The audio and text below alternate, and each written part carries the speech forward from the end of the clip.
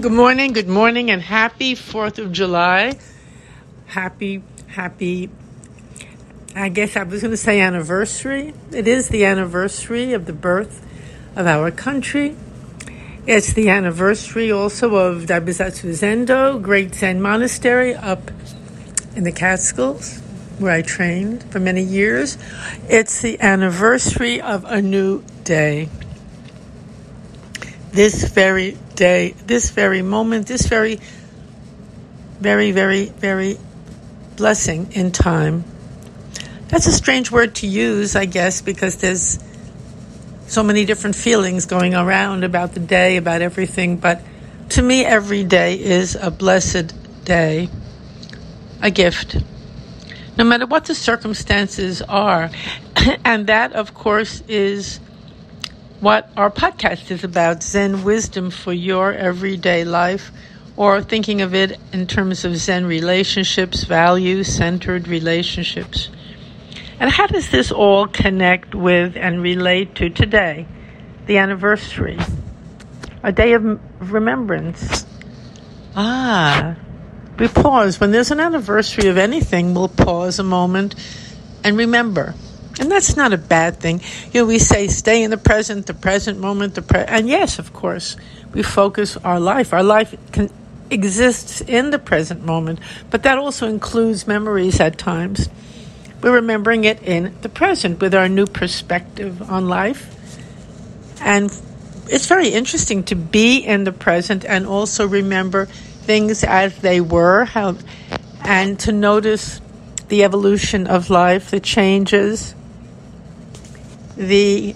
all the roads we've taken and what we've learned on these roads, and how we have, I like the word evolved. I love that word because it implies that we are growing. Even if we end up at a patch of the road in a little painful spot, we're still growing. It's part of our evolution, our inevitable growth, our inevitable development. So each moment is a new moment, yes, and it's also informed by our memories and by what happened and how we reacted to what happened. So all the moments actually come together, and it's pretty clear to see that on the anniversary of something, a birthday, a country, dedication. And of course, when we dedicated the monastery Daibazatsu on this day, it was a very incredible day because it was the outcome of years of work building the monastery, organizing it, planning it, planting this practice in this country in a traditional Japanese form. And now, of course, the practice has evolved again, and it appears in many forms, and it appears in many places. And to me, that's very beautiful. Because to me, I love to see many forms, like many flowers in a garden. Everybody doesn't respond to the same thing. And when you have a lot of one thing, it could be very joyful to also experience a different form. And so let's see how this applies to our focus in the podcast, which is relationships, which I love to explore because in a sense it's the very heartbeat, not only of all the practices, but of our life, including a relationship to ourselves, to our home, to our cushion, to our practices, to everything, our relationship. How are we relating to it?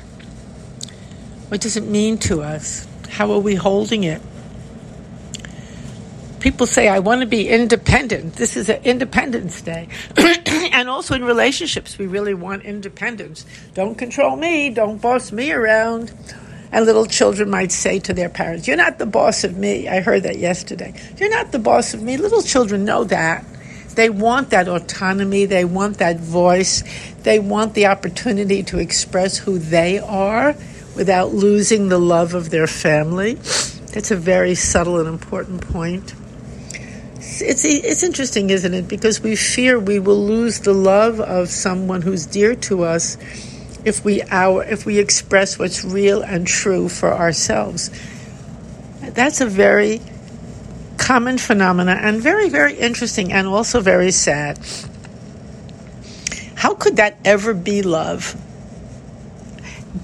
A lot of my new program, the Value-Centered Relationships, the Unshakable Road to Love, that program that I'm developing, the book, the workshops, and the course, everything, it's really about, I think, unshakable love. And what is love? What is it really? What is independence? It doesn't mean flailing out and hating everyone else and saying, I count, you don't. I'm going to do it my way and disregard you. That's not true independence. Not at all. So many misunderstandings. That's not real freedom. Sometimes we think, well, I'm free if I can just do what I want and to heck with everyone else. There are many, many, many repercussions and consequences for that state of mind, and it's not free. It's bound by someone else. You're always bound, worrying what they're going to think, what they're going to do. That's not real freedom. And certainly love, it's not real love to think, well, if I oppose you or say something you don't like or I'm different from you, you're going to reject me. Children feel that all the time. Well, that's not love.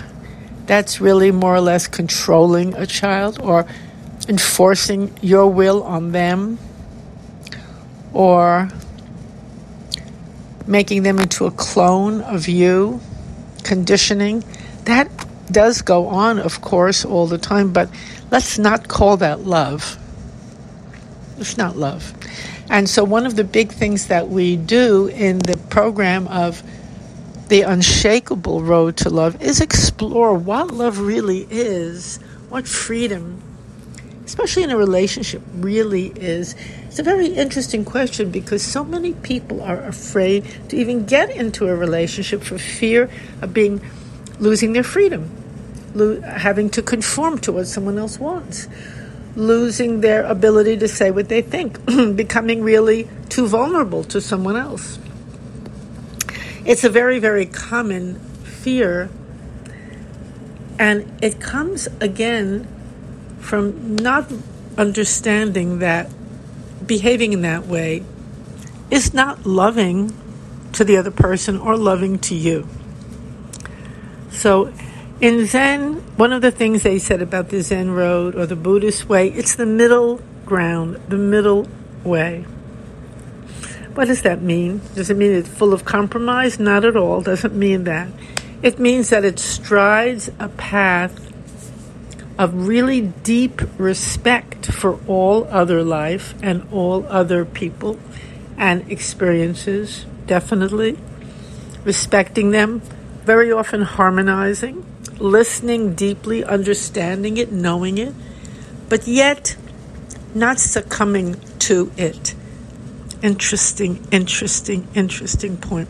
Not losing who you are as well. Room for both of you, for both sides of the road. Room for everyone's included. I love that. Every point of view is included and even welcomed and attended to and mostly respected. It's not either or. We live our lives in a very either-or manner, black and white. This is good, this is bad. It's either you're the winner or I'm the loser. How can we both be winners in this situation? Now that is really a profound koan and really worth exploring, because then when we come to the deep understanding of how we can both be winners, then we have true independence. It doesn't neglect or override the life of another. It includes everything. Integrates everything. That's what it means by being one. I love that so much. It's such an important destination on our road to unshakable love. Nothing is rejected, thrown away, excluded. It's integrated, listened to, respected, understood, included. Now, it doesn't mean that you're going to have a relationship with every single person. You don't have to. But it does mean that when we're free to say yes, we're free to say no, but we are not caught and trapped in our own anger, hate, rage, rejection, upset, dismay. It's freedom from our inner pain, our inner anguish, our inner flailing out and rejecting life and rejecting others. Independence. What are we free from? We can't be. If we're not free from life, as long as we're breathing, as long as we're smiling, as long as we're drinking a glass of water to keep us alive, which we need water, as long as we need a friend and have a friend and are a friend, we're not free from life. We're free from our rejection and hatred of life. We're free from our need to dominate life. That also means dominating another person, whether it's a child or a lover, a husband, a wife, a friend, whatever it is. Free from the need to dominate, to control, to possess.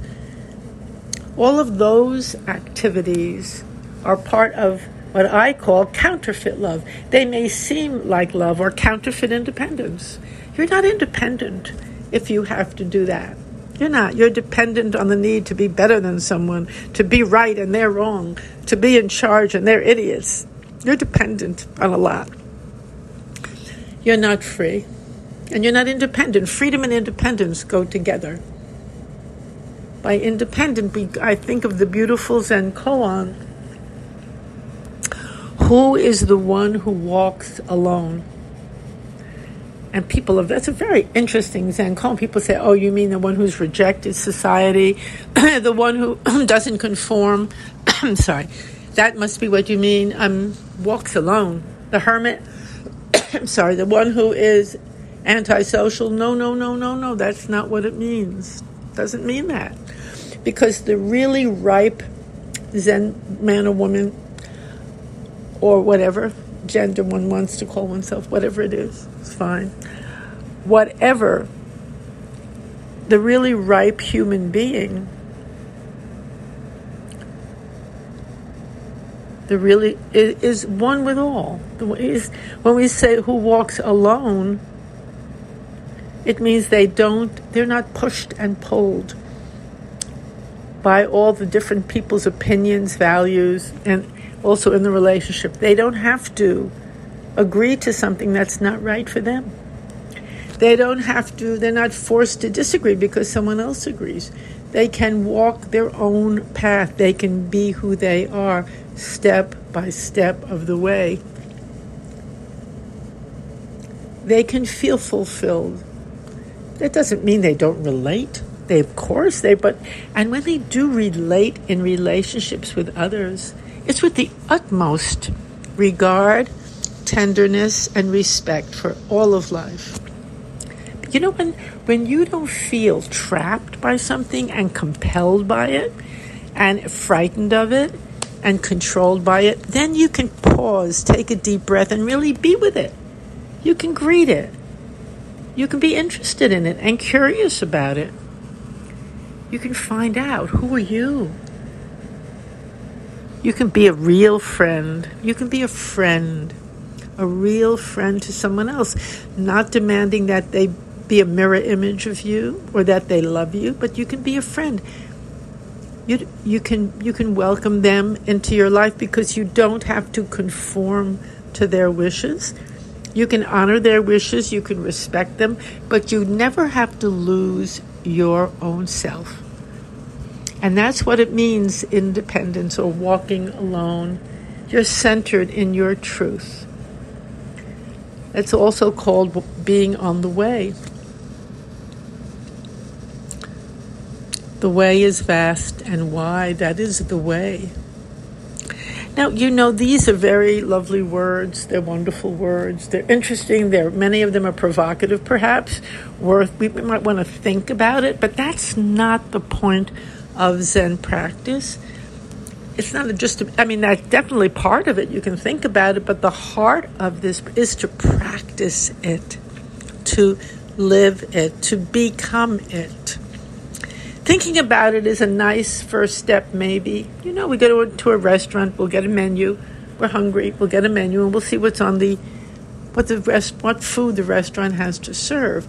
That menu will not fill you up. You have to buy the food, you have to eat it, taste it, digest it, see if it fits for you, and then leave a nice tip for the waiter, say thank you, enjoy the company. The menu won't do it. The actual meal is what we're after here. That's a very well-known Zen analogy, but it's very relevant, very, very relevant when we bring forth these big ideas, because that's all they are. They're pointers. They're a way to differentiate a little of the confusion that we may live in. So here we are, and this is a moment of dedication, of anniversary, a time to just stop and take a look at our relationships. How are we in the relationship? What is our relationship actually dedicated to?